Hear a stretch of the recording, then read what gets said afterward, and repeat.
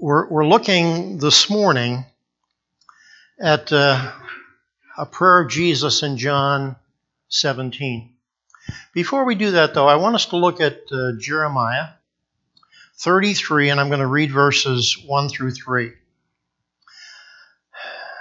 Jeremiah 33, 1 through 3 says this: While Jeremiah was still confined in the courtyard. Are there people who are confined today? Self-quarantining, or they're confined? The word of the Lord came to him a second time.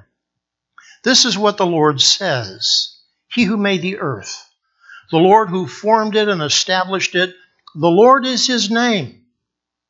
Call to me, and I will answer you and tell you great and unsearchable things you do not know.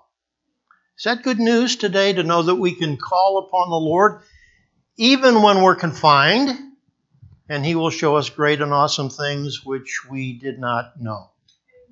Well, let's pray this morning as we're going to look into his word, ask him to feed us, ask him to lead us, ask him to do in our midst that which would be according to his purpose today. Father, we're coming before your throne of grace. And Lord, we're thankful today that we are your people, that we are under your care, and that you do all things well. Lord, while the world is concerned about death, Father, you've made it clear to us that for us it's all about life. And Father, we desire to be the church that Jesus has purposed us to be. So as we look in your word today, we're asking that your Holy Spirit would lead us, that he would feed us, and that we would leave here different from the way that we've come in. Lord, change our hearts and our minds, that we might be conformed to the likeness of your Son, our Savior, our Sanctifier, our Healer, and our soon-coming King. For we ask it in his worthy name. Amen. A number of years ago, I was in a pastor's meeting, and in that pastor's meeting was our pastor from the Lancaster Alliance Church, which at the time was the largest church in our district. Between 2,500 and 3,000 people were attending that church every Sunday. And with pastor's envy, I said to Steve, boy, it must be great to have that kind of a congregation. And he looked at me in the eye and he said, my congregation is a mile wide and an inch deep. He was saying to me, it's not important the size of the congregation unless there's this depth of Christ within that congregation. A number of years later, our oldest daughter and her husband were moving out into the Los Angeles area because my son-in-law was working on his doctorate.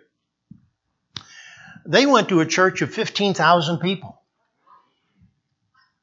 15 pastors on staff. They attended there for 6 months and knew absolutely no one. My daughter, who had one of her degrees in creative writing, wrote to the senior pastor of the church. And she said, my husband and I have been attending here for 6 months, and we know no one. The senior pastor wrote back a very apologetic letter and said that he was very sorry, but in a church of that size, that's one of the things that they struggle with, making the connections that need to be made. Jesus, just before he went to the cross, prayed a prayer. We find it in John chapter 17. And Jesus is actually praying this prayer for us. He begins by praying for himself. But very quickly it turns from praying for himself to praying for his disciples and praying for those who would come to know him through the ministry of his disciples. And if we are in the place where we should be, then we are disciples of Jesus. And he's praying these things for us. First, I want you to look with me at verse 11 here in John 17.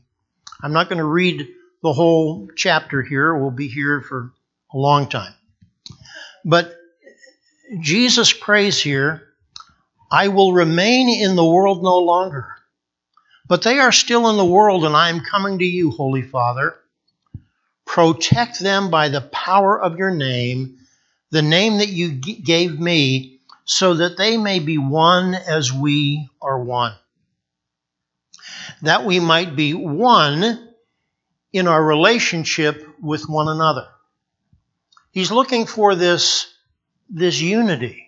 He's looking for this oneness in those who claim to be his disciples. This oneness makes us unique.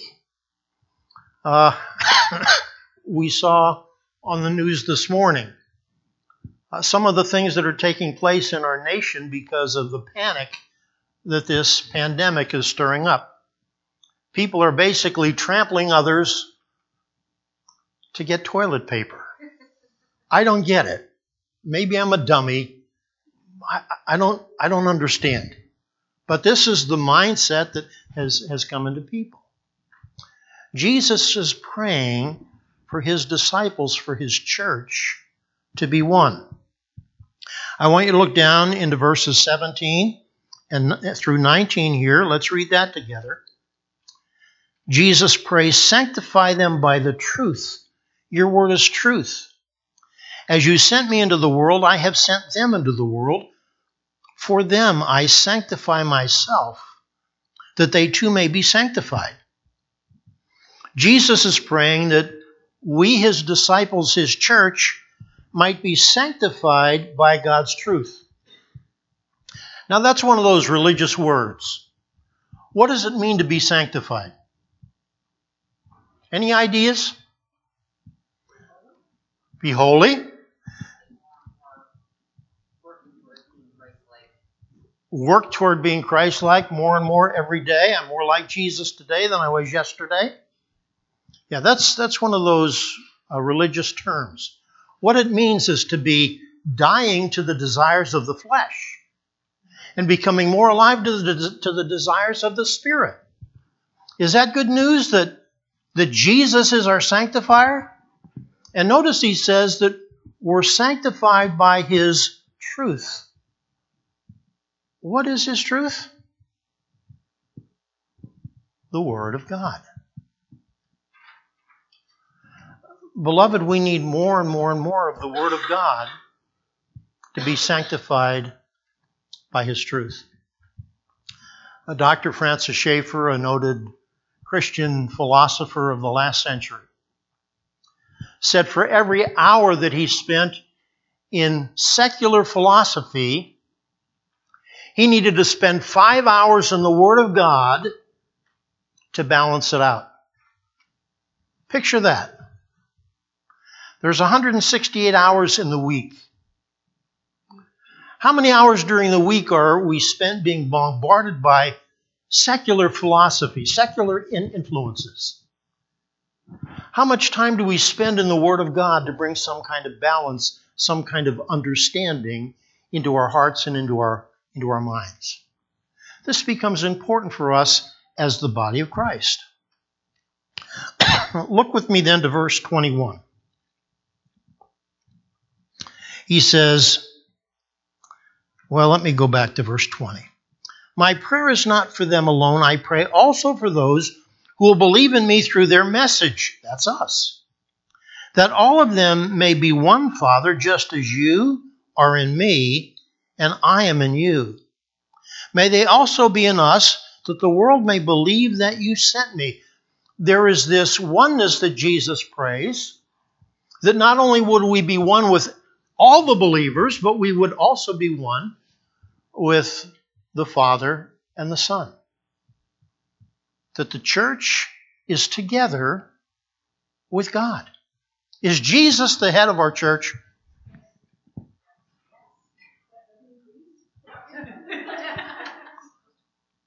Jesus, if we're the church that he's calling us to be, is our head. He is our leader.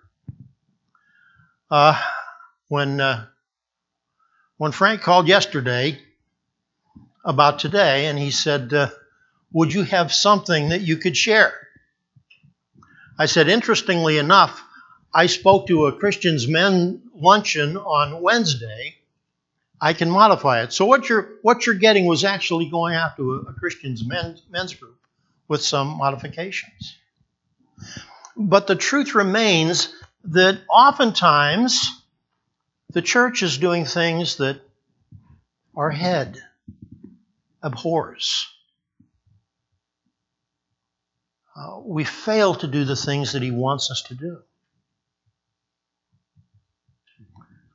The writer of Hebrews, chapter 10 there, he says, don't give up the meeting of yourselves together, but do it all the more as you see the day approaching, the day of the return of Jesus approaching. And spur one another on toward love and good works. We have a responsibility within the body of Christ to be listening to our head and to be doing what he tells us to do.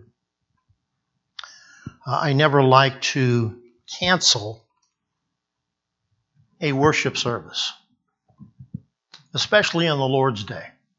It's the Lord's Day, it's not my day. I need to present myself to him because that's what his word says.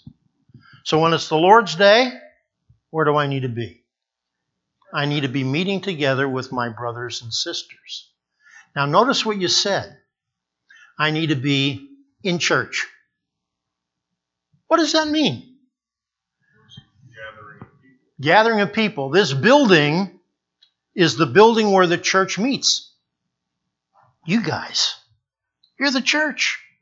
If you've accepted Jesus, you are the church. If I'm going to be encouraged, I need to come together with the body of Jesus. That's what he wants for us. We are, in a very real sense, a family. And then in verse 24, let me read that one to you so that you're getting the picture of what Jesus is praying about for us.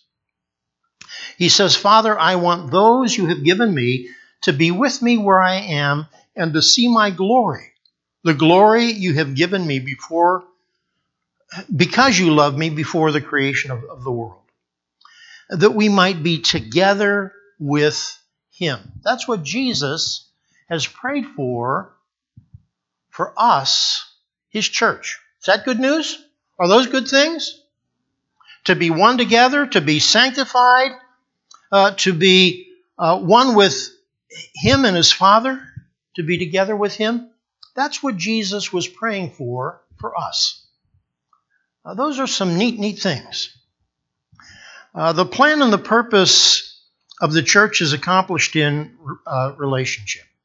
In John 13:35, and we can just turn back a couple pages and we can read what Jesus says here as he's preparing to leave his disciples. Let me go back to verse 34. A new commandment I give you, love one another. As I have loved you, so you must love one another. By this all men will know that you are my disciples if you love one another. Love one another.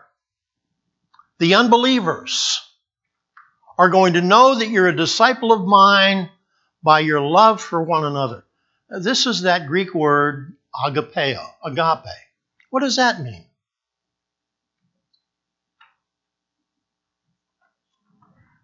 What? Sacrificial love. Literally, it means seeking for the other's highest good. When God demonstrates his love for us, he's seeking for the other's highest good. He's seeking for our highest good.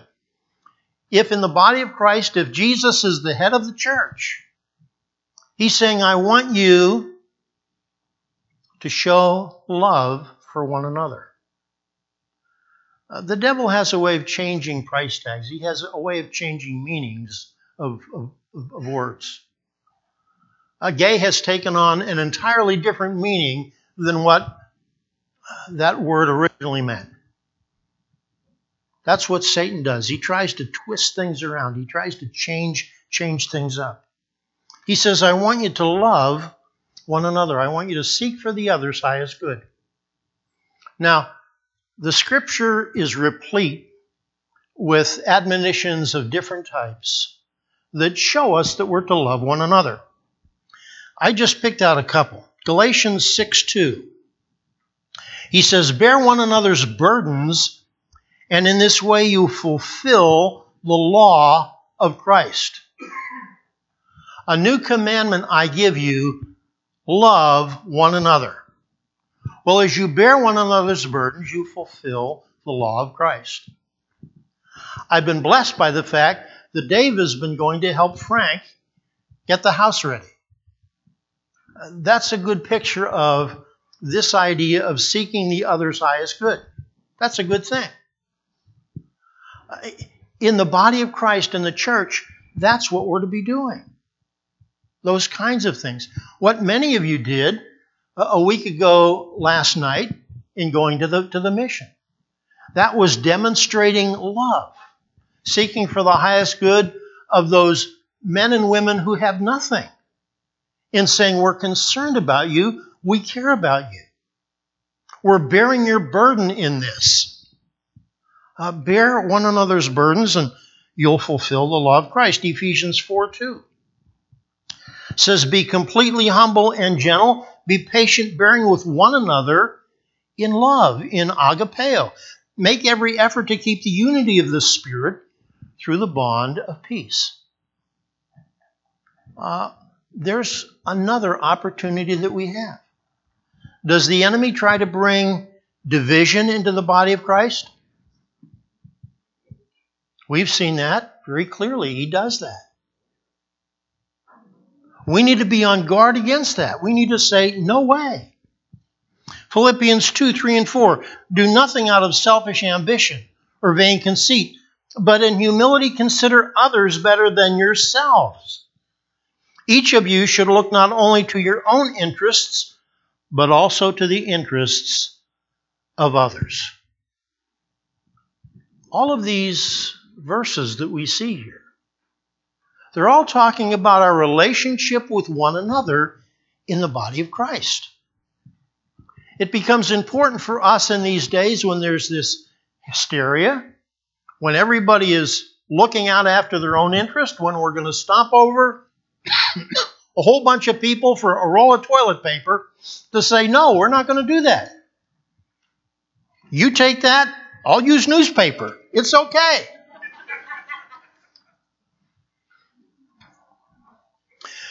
Colossians 3:12 through 13. Therefore, as God's chosen people, holy and dearly loved, clothe yourself with compassion, kindness, humility, gentleness, and patience. Bear with each other, and forgive whatever grievances you may have against one another. Forgive as the Lord forgave you. You see, we're a family. We're chosen. We're God's special people. And because of that, we need to be willing to do things in accordance with our head, our leader, Jesus. We need to be a relational church. That's what Jesus prayed for. Well, let's look at this. And we're going to get into Acts now, Acts chapter 2. We've been working through the book of Acts with Pastor Chuck. We're going to just take a look back on some of these verses that we've already looked at. But in Acts 2:42 through 47, let me read them. They devoted themselves to the apostles' teachings and to the fellowship, to the breaking of bread, and to prayer. Everyone was filled with awe, and many wonders and miraculous signs were done by the apostles. All the believers were together and had everything in common. Selling their possessions and goods, they gave to anyone as he had need. Every day they continued to meet together in the temple courts. They broke bread in their homes and ate together with glad and sincere hearts, praising God and enjoying the favor of all the people. And the Lord added to their number daily those who were being saved. After Peter's message here in Acts chapter 2 on the day of Pentecost, the church grew. Didn't read that verse. Verse 41. Those who accepted his message were baptized, and about 3,000 were added to their number that day. The church grew. Notice their practice. They had devotion to the apostles' teachings. What did Jesus pray for? That we would be sanctified in the truth. As they devoted themselves to the apostles' teachings, they were hearing the will and the ways of God. Was Jesus' prayer being answered in the early church there? Yeah. They were devoting themselves to fellowship, spending time together. This is something that we need to consider. How can we encourage fellowship with one another? It becomes important, this fellowshipping together as the body of Christ. Sometimes working together. There was good fellowship at the mission a week ago Saturday night. You got to work alongside one another. During those downtimes, you got to talk to one another about things that are happening in your life. These times become important in the body of Christ. Jesus was praying that we would be one, that we would be together. This happens through fellowship. When we are together, is he with us? Where two or more gathered in his name, is he with us? Yeah. So when we're fellowshipping together, even though we may not be talking about heavy spiritual truth or doctrine, he's still with us. He's helping us to be knit together through a bond of love.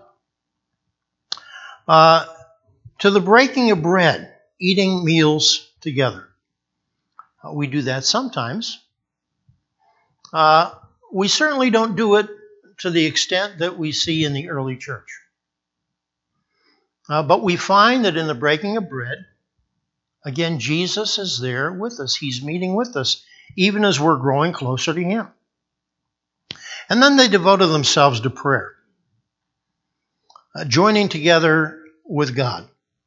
Jesus prayed that we would be one with his Father and himself. We do that when we get together and we pray. One of the problems in being a part of a super big church is you don't get prayed for. You know what's nice about being in a smaller church family? You get prayed for every single day. You're prayed for every single day. Is that good news? That's important.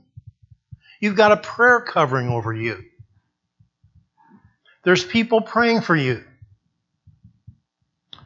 When I was in the West Pittston Church, we had a much larger congregation than we have here. I asked my elders if they would be willing to pray with me for the church family, that we would be praying for everybody every day. And the way that we did that is we gave assignments for different days, for different alphabetic letters, so that everybody in that certain group of alphabetic letter would be prayed for on a different day by different elders, so that everybody in the church family was being prayed for every day. You don't get that in a big church, but you get it in a family like this, where a couple hundred people, you can do it effectively. But that's what Jesus was praying for, that we would be a family, that we would be one, that we would be connected to him and to his Father. These things were done together. In the first 5 chapters here in the book of Acts, we see this strange word, homothumadon. Sounds bad, but it's good. It means that they were together in one accord. One place, one purpose. They all came together. And when they did that, some incredible things happened. Incredible things happened. Circumstances changed. We're without an under-shepherd. We have a shepherd. We have a head. It's Jesus. We're without an under-shepherd. But Jesus has his eye on us, and he will provide at the right time that under-shepherd that we need. In this relationship, they were together. They held on to their material goods very lightly. They met the needs of the poor. They shared meals. They visited in each other's homes. They praised God together, all in relationship. They did it together. And it's important that we understand that this togetherness wasn't done in an hour and a half on a Sunday morning. This was done every single day. This oneness was taking place within the body of Christ Jesus. There's, even in a small family here, a lot of need. I get to hear some of your needs from time to time as we talk. Sister Renee is in a very difficult course this semester. If she's going to pass, she needs all of us praying for the Lord to give her incredible insight and knowledge and wisdom. And I believe that the Lord can do that. I do. But we have to come together and say, okay, our sister, she needs our prayer help. And we need to be willing to come alongside of her and say, okay, Renee, what do you need? Frank and Casey, they're going to have their hands full. They got their hands full now. Their hands are going to be overflowing in another week. They're going to need the help of the family. What can we do to assist you? How can we help you? How can we come alongside of you to make life work better? This is what Jesus is praying for here, dear ones. This is what he's looking for us to become.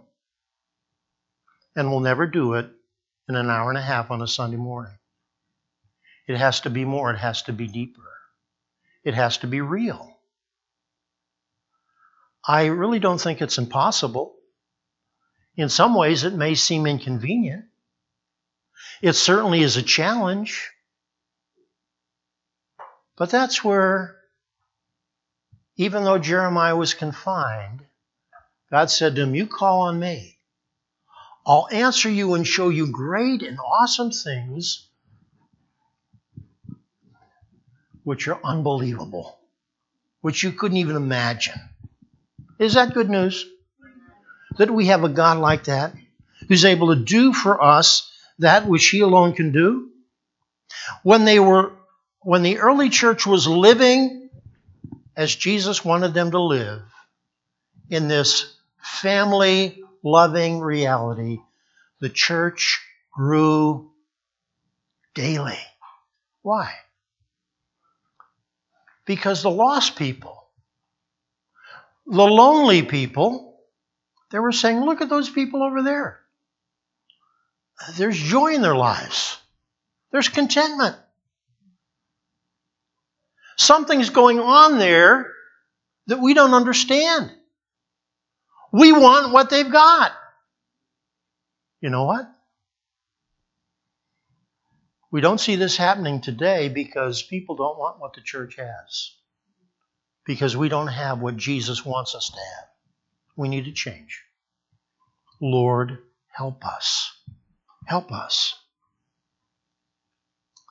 When the church was living relationally, believers, with God and with each other, the church grew daily.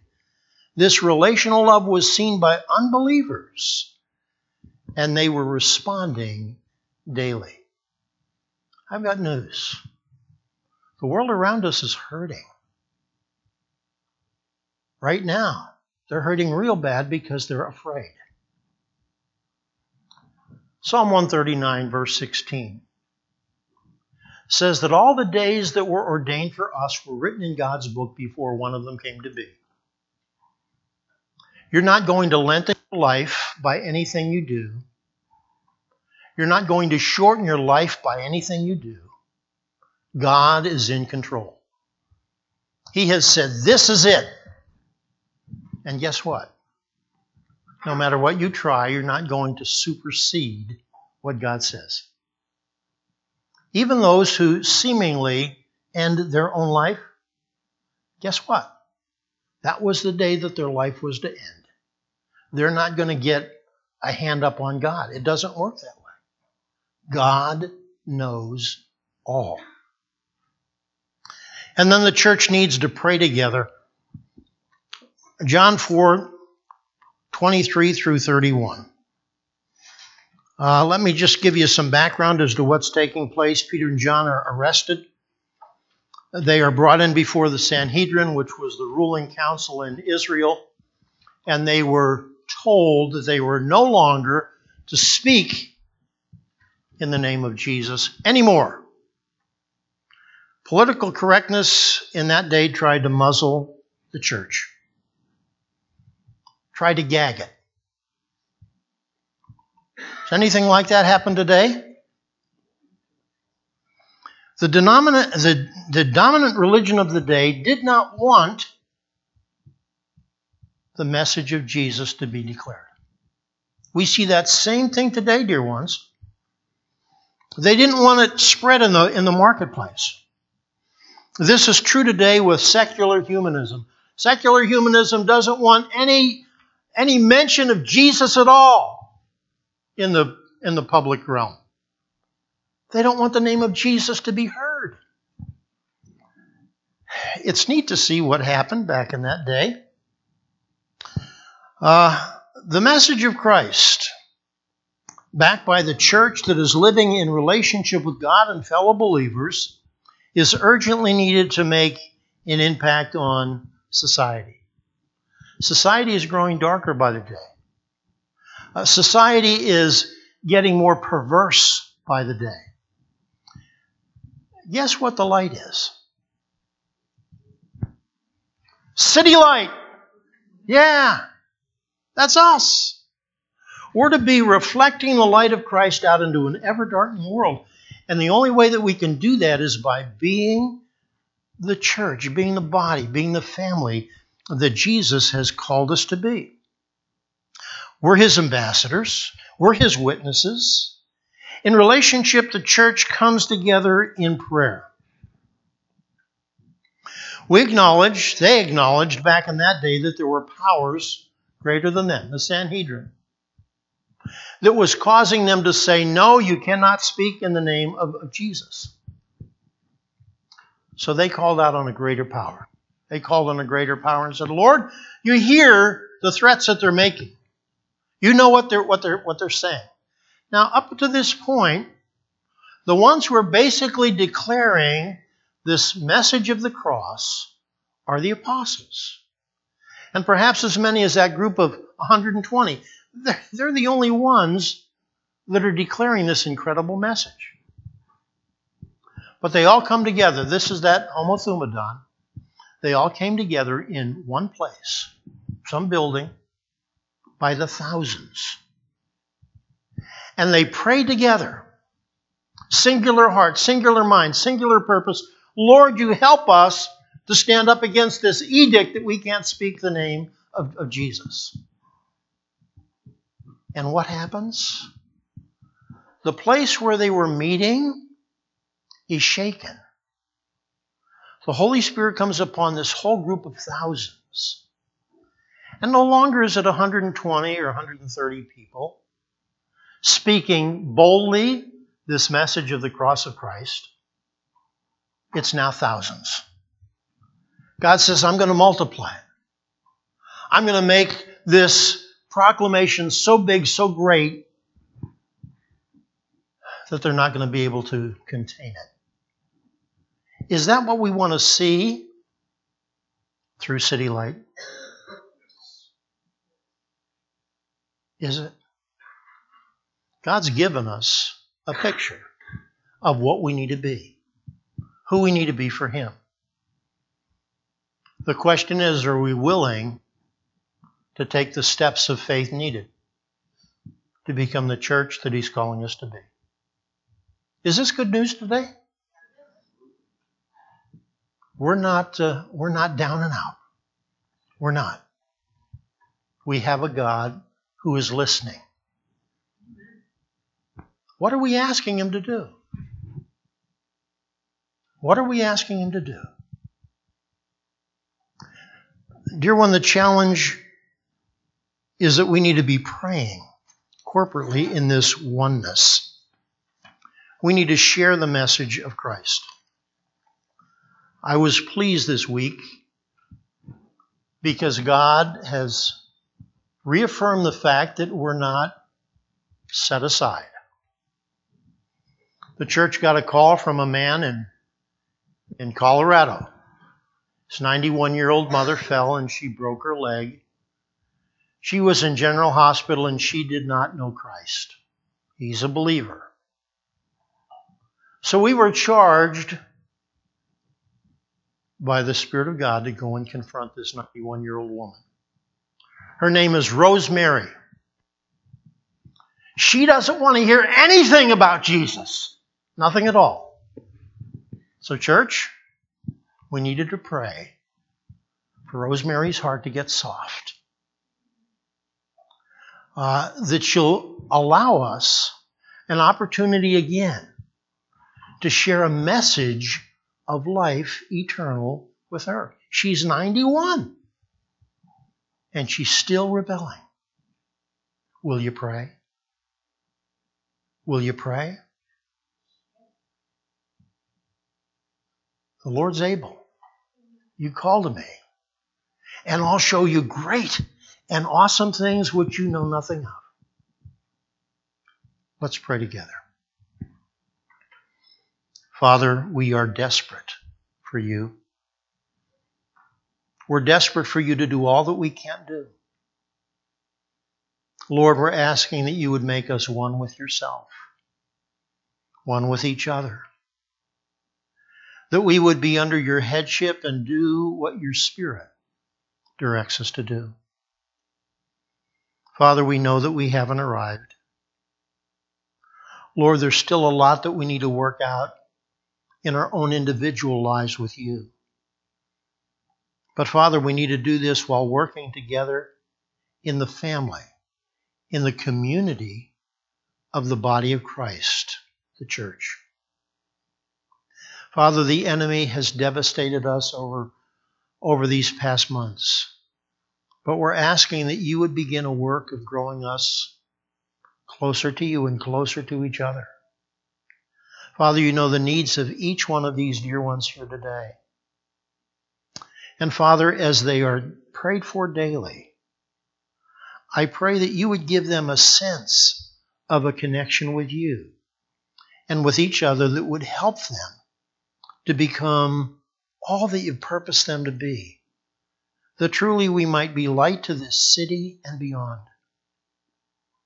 Father, we think of our sister Sharon today, over in West Africa, where things are difficult and dangerous and deadly. Lord, we lift her before you this morning and we pray that she would know that her church family is lifting her up today. And Father, I pray that in the months and the years to come, we might be sending out from here all over the world those who will take the light of the gospel to those in darkness. Father, we wait on you this morning. Your Holy Spirit is here. Speak to us and move us as you alone can do. For we ask it in Jesus' name. With every head bowed, with every heart open, God's Spirit is here today, dear one. He's had his hand in everything from the opening prayer through it all. And he's speaking to you. And there are those here this morning who need to take the next step of faith, whatever that might be. I don't know what the Spirit of God is speaking to you about. But whatever that next step of faith is this morning, the enemy is going to try to come against you. I'm going to ask that you just slip up your hand and say, Brother Don, I know I need to take this next step of faith. I know it will be hard, but I believe the Holy Spirit will give me victory. Is there any this morning who will say, Brother Don, Holy Spirit's speaking to me and I need prayer? Is there one? God bless you. God bless you. Are there others? Are there others? He loves you. He wants us to be the best that we can be together. But there's a need for people to begin to take steps of faith. Might be scary. That's okay. The Lord will help you. Anyone else here? I want to pray for you. Anyone else? Father, you see these dear ones this morning who are listening to your Spirit, and you're telling them they need to take that next step of faith. Lord, you know what it is. Father, you are the one to equip them. You are the one to enable them. You are the one to give them the holy boldness that they need. Lord, I pray today that they would find victory in Christ alone.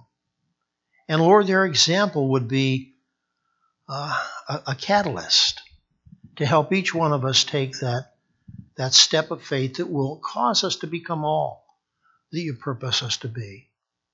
Lord, as we leave this place, we're asking that you would make us light wherever you send us. Lord, that you would protect us from whatever the enemy might try to throw in our way, including viral infections. And Lord, we're asking that as City Light Church, we might truly be a beacon to the lost, to the hurting, to the dying. Lord, for your own glory, for we ask it in Jesus' name. Amen.